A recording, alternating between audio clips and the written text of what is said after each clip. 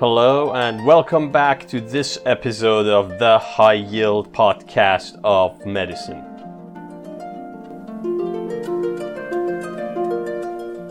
In this episode, we will discuss osteoporosis. Now, what is osteoporosis? Put it simple, it is a metabolic bone disease associated with low bone mass. That's loss or thinning of both trabecular, spongy, and cortical bone and their interconnections despite normal bone mineralization and lab values. The reason we emphasize on normal bone mineralization and lab values is to distinguish it from other bone conditions like, for example, osteomalacia. For the more precise definition of osteoporosis, we describe the DEXA scan parameter in the diagnostic section. In order to understand the important subjects of both osteoporosis risk factor and pathogenesis of the primary versus secondary osteoporosis, we need to have a good understanding of the factors that determine the bone mass in adult life. So the first question is, what are the determinants of bone mass in adulthood? The main factors simply are peak bone mass and rate of bone loss. So the next question is, what factors affect peak bone mass and rate of bone loss? The factors that affect the peak bone mass include ethnicity, weight-bearing exercises, and dietary intake of calcium and vitamin D. What are the factors that can affect the rate of bone loss? Mainly diet and habits such as alcohol consumption or smoking versus excessive sodium in diet. Now, among these factors, which one contribute to higher bone mass throughout the life? Remember, African American or African ethnicity indicates an overall higher bone mass throughout the life, while white and Asian ethnicities are associated with lower overall bone density throughout the life. Based on this understanding, we categorize the risk factors for osteoporosis into modifiable and non-modifiable ones. What are the modifiable risk factors of osteoporosis? First and foremost is current cigarette smoking. Then we have inadequate physical activity, such as patients with immobilization, estrogen deficiency, poor nutrition in general, but more specifically low calcium and vitamin D intake, alcoholism, low body weight, poor health and frailty, and conditions that are associated with risk of falls, such as impaired eyesight. Now, can you give example of estrogen deficiency in regard to conditions causing osteoporosis? Examples include early menopause, that is menopause prior to age 45, as well as any cause of hypogonadism, including bilateral oophorectomy. Now, true or false? Increased body weight is associated with increased risk of osteoporosis. That is false. Even though we say decreased physical activity and immobilization is a risk factor, it is independent of body weight. Remember, low body weight but not high body weight is considered a modifiable risk factor for osteoporosis. Why is it so? Low body weight, that is a BMI of less than 22, is associated with decreased mechanical stress on bone and increases the risk of osteoporosis. Remember, the underlying causes of low body weight, such as anorexia, smoking, and poor nutrition, can also be the proximal cause. And then we have the list of important medications that are associated with risk of osteoporosis. Can you name them? Well, always remember glucocorticoids on top of the list of these medications, followed by aromatase inhibitors and other estrogen inhibitors such as medroxyprogesterone. And then we have heparin and proton pump inhibitors, as well as the anticonvulsants, which are also associated with risk of rickets and osteomalacia due to impairment of vitamin D metabolism and activation in the liver. Now, let's discuss the non-modifiable risk factors of osteoporosis. First and foremost, remember personal past medical history or first-degree relative family history of fracture as an adult. Then we have female gender, advanced age, certain ethnicities such as white, Hispanic, or Asian ethnicities, and again, conditions associated with increased risk of falls, such as dementia. Now, certain diseases or disorders are considered also modifiable or non-modifiable risk factors for osteoporosis. Can you list some of them? As we mentioned, most of the malabsorptive syndromes such as Crohn's disease, celiac disease, most of the endocrinopathies that affect the bone resorption such as hypercortisolism, hyperthyroidism, and hyperpara, and many other inflammatory disorders such as rheumatoid arthritis. Okay, let's discuss the pathogenesis of primary osteoporosis. That's the osteoporosis not secondary to these other medical disorders I mentioned.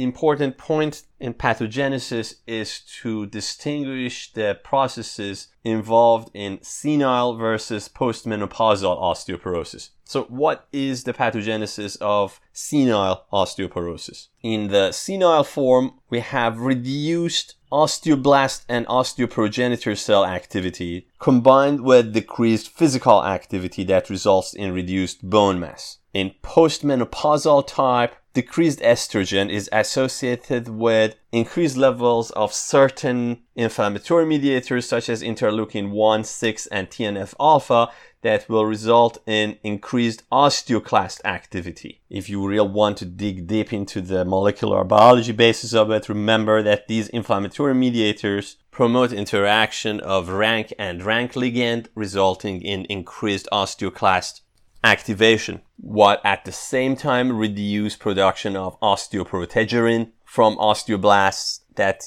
you may remember it functions as the decoy receptor for rank ligand and decreases therefore interaction between rank and rank ligand, reducing osteoclast activation. Okay, sorry for this much of molecular biology.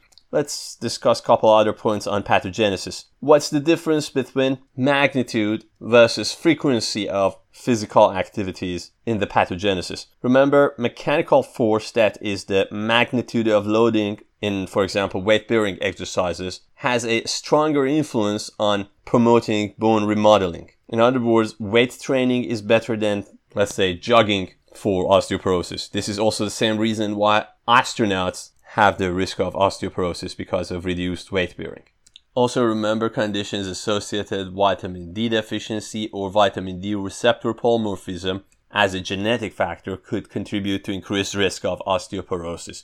Just as a skill keeper, do remember at what age during childhood rickets has the highest risk? During the years of life in which bone growth is in its maximal rate, and that's first 2 years of life as well as adolescence period. Now, what is the mechanism of glucocorticoid-induced osteoporosis, be it patients taking corticosteroids or patients with, say, Cushing syndrome? The mechanism is decreased GI absorption of calcium, increased urinary loss of calcium, decreased collagen synthesis by osteoblasts, and also decreased GnRH. Remember, this is why hypercortisolism can cause hypogonadism. What is osteoporosis of disuse? It's a form of disuse atrophy after bone fracture that causes bone resorption and localized osteoporosis. Why bone mineral content is normal in osteoporosis?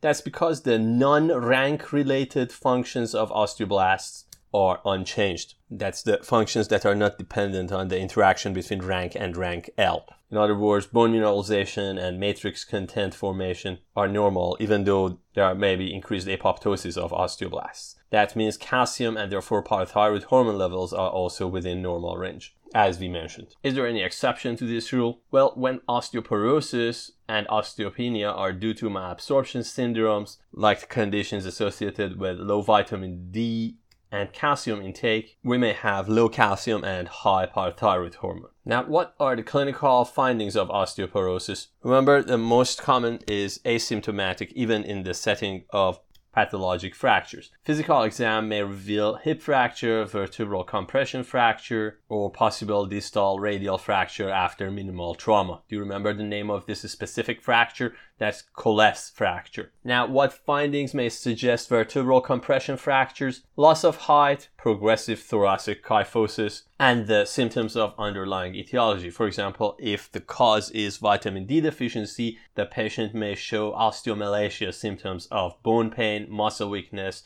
and decreased overall ambulation capacity. What's the major pattern of prominent bone loss in the major two types of osteoporosis?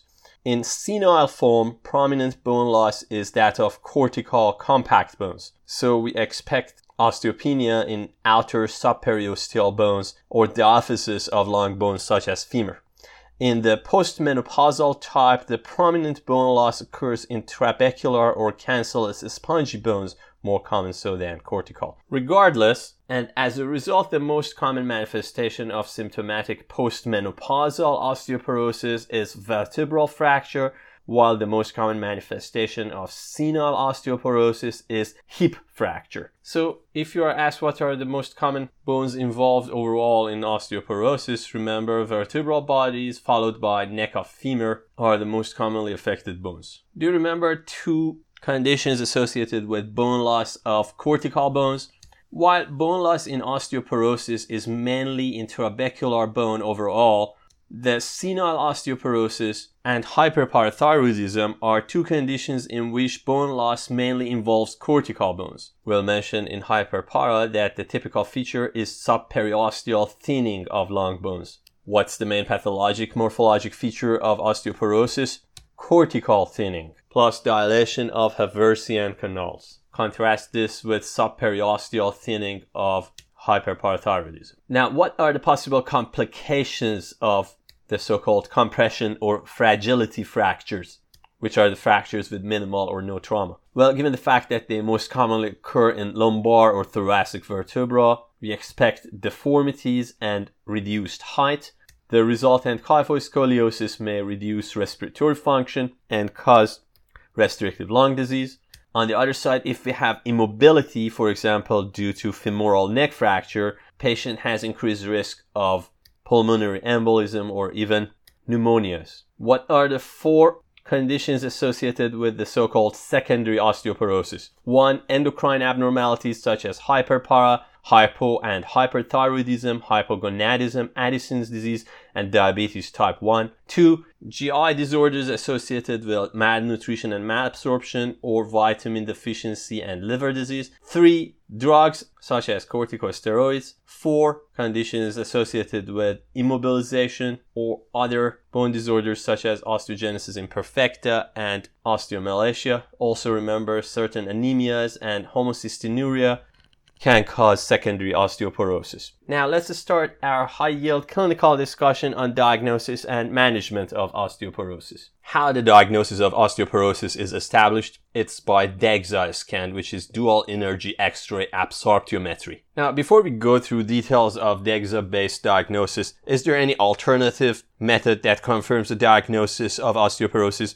Yes, alternatively, presence of hip or femoral fragility or compression fractures can help establish the diagnosis. What's the difference between T-score and Z-score in the assessment of bone marrow density by DEXA scan? Both of them show patients' bone marrow density difference from the mean bone marrow density in terms of standard deviation. The main difference is T-score is a standard deviation from mean bone marrow density of the young adult reference population, while Z-score is the standard deviation of patients' bone marrow density from bone marrow density of an age-matched population reference, not the young adult reference population. Based on this, what is the diagnosis or definition of osteoporosis based on T-score? Osteoporosis is diagnosed if the T-score is less than minus 2.5 or 2.5 standard deviations below the mean for a young normal individual. What's the diagnostic criteria of the DEXA scan for osteopenia? If T-score is between minus 1 and minus 2.5 or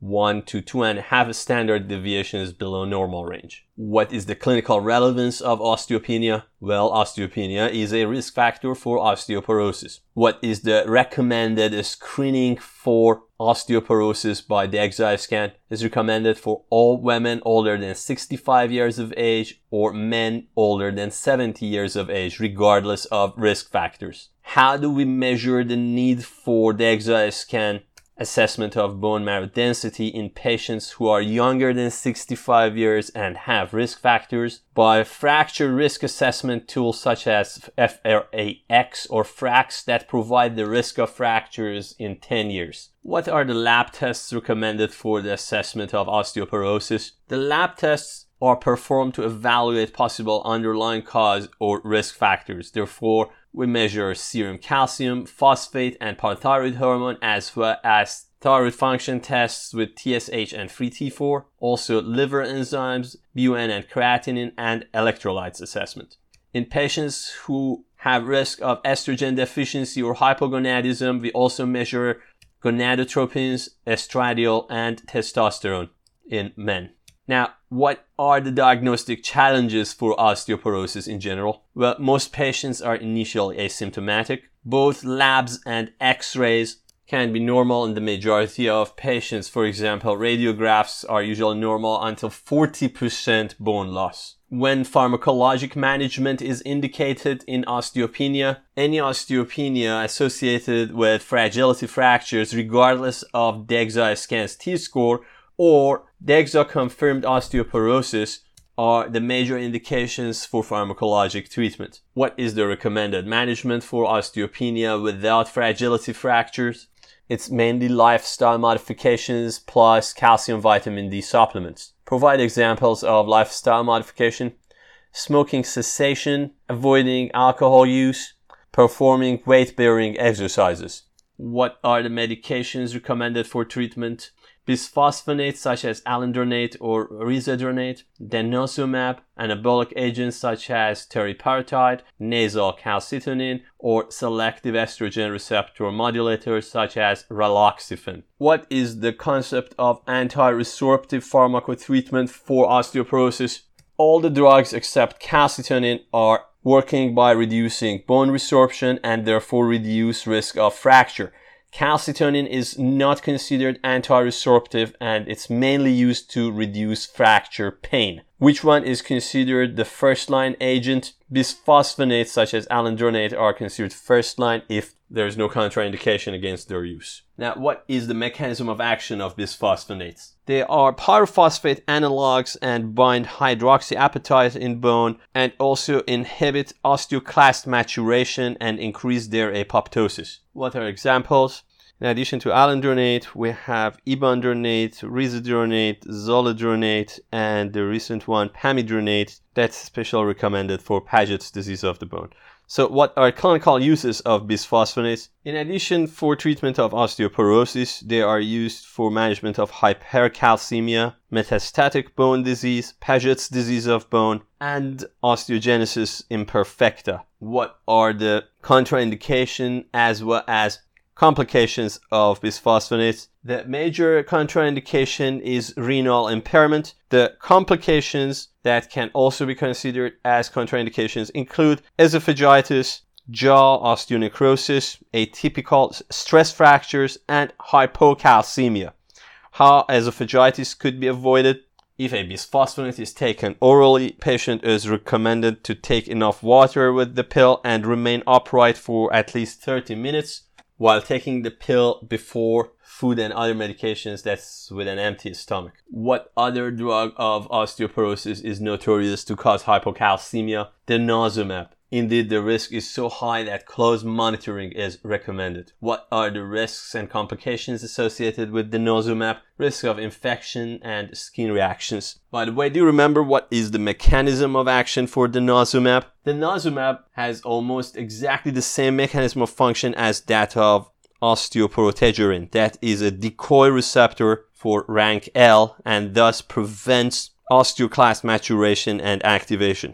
Why denosumab is also used for patients who receive hormonal treatment for breast or prostate cancer. Remember, receptor-positive breast cancer patients may receive adjuvant hormonal therapies and prostate cancer patients may receive anti-androgens. And both these conditions can reduce bone marrow density and increase the risk of pathologic fractures. And denosumab can help prevent these adverse complications. What is teriparatide?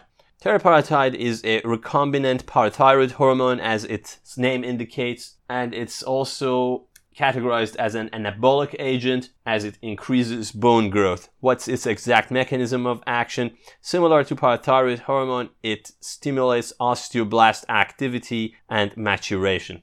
So again, similar to calcitonin, it's not a direct anti-resorptive agent, but it's an anabolic agent. What are the contraindications to use of teriparatide? Patients who have risk of osteosarcoma are the main contraindications to teriparatide use, and these are mainly patients with Paget's disease or unexplained elevation of alkaline phosphatase. It should also be avoided in patients with prior cancer or radiation therapy. What is the main complication associated with teriparatide in addition to long-term increased risk of osteosarcoma?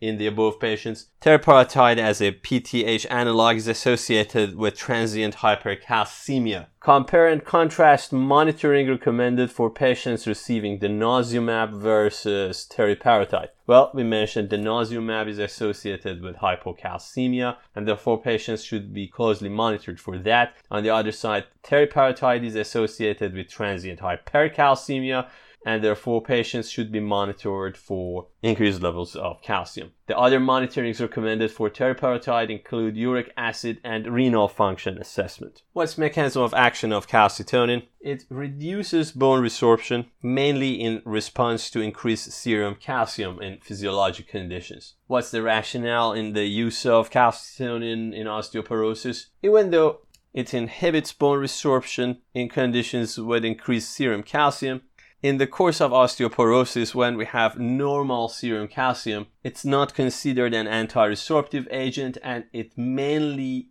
functions by reducing pain from the fractures. Also remember that it's not a major player in maintaining normal calcium homeostasis. And finally, what factors are important for administration of serums such as raloxifene? They specifically reduce the risk of breast cancer, but they are associated with increased risk of DVTs. They are overall less effective than bisphosphonates, and that's why altogether they are not recommended as first line. And finally, what is the risk of mortality following hip fracture, which is considered the most devastating complication of osteoporosis? Hip fracture carries a 50% mortality in the year following the incident.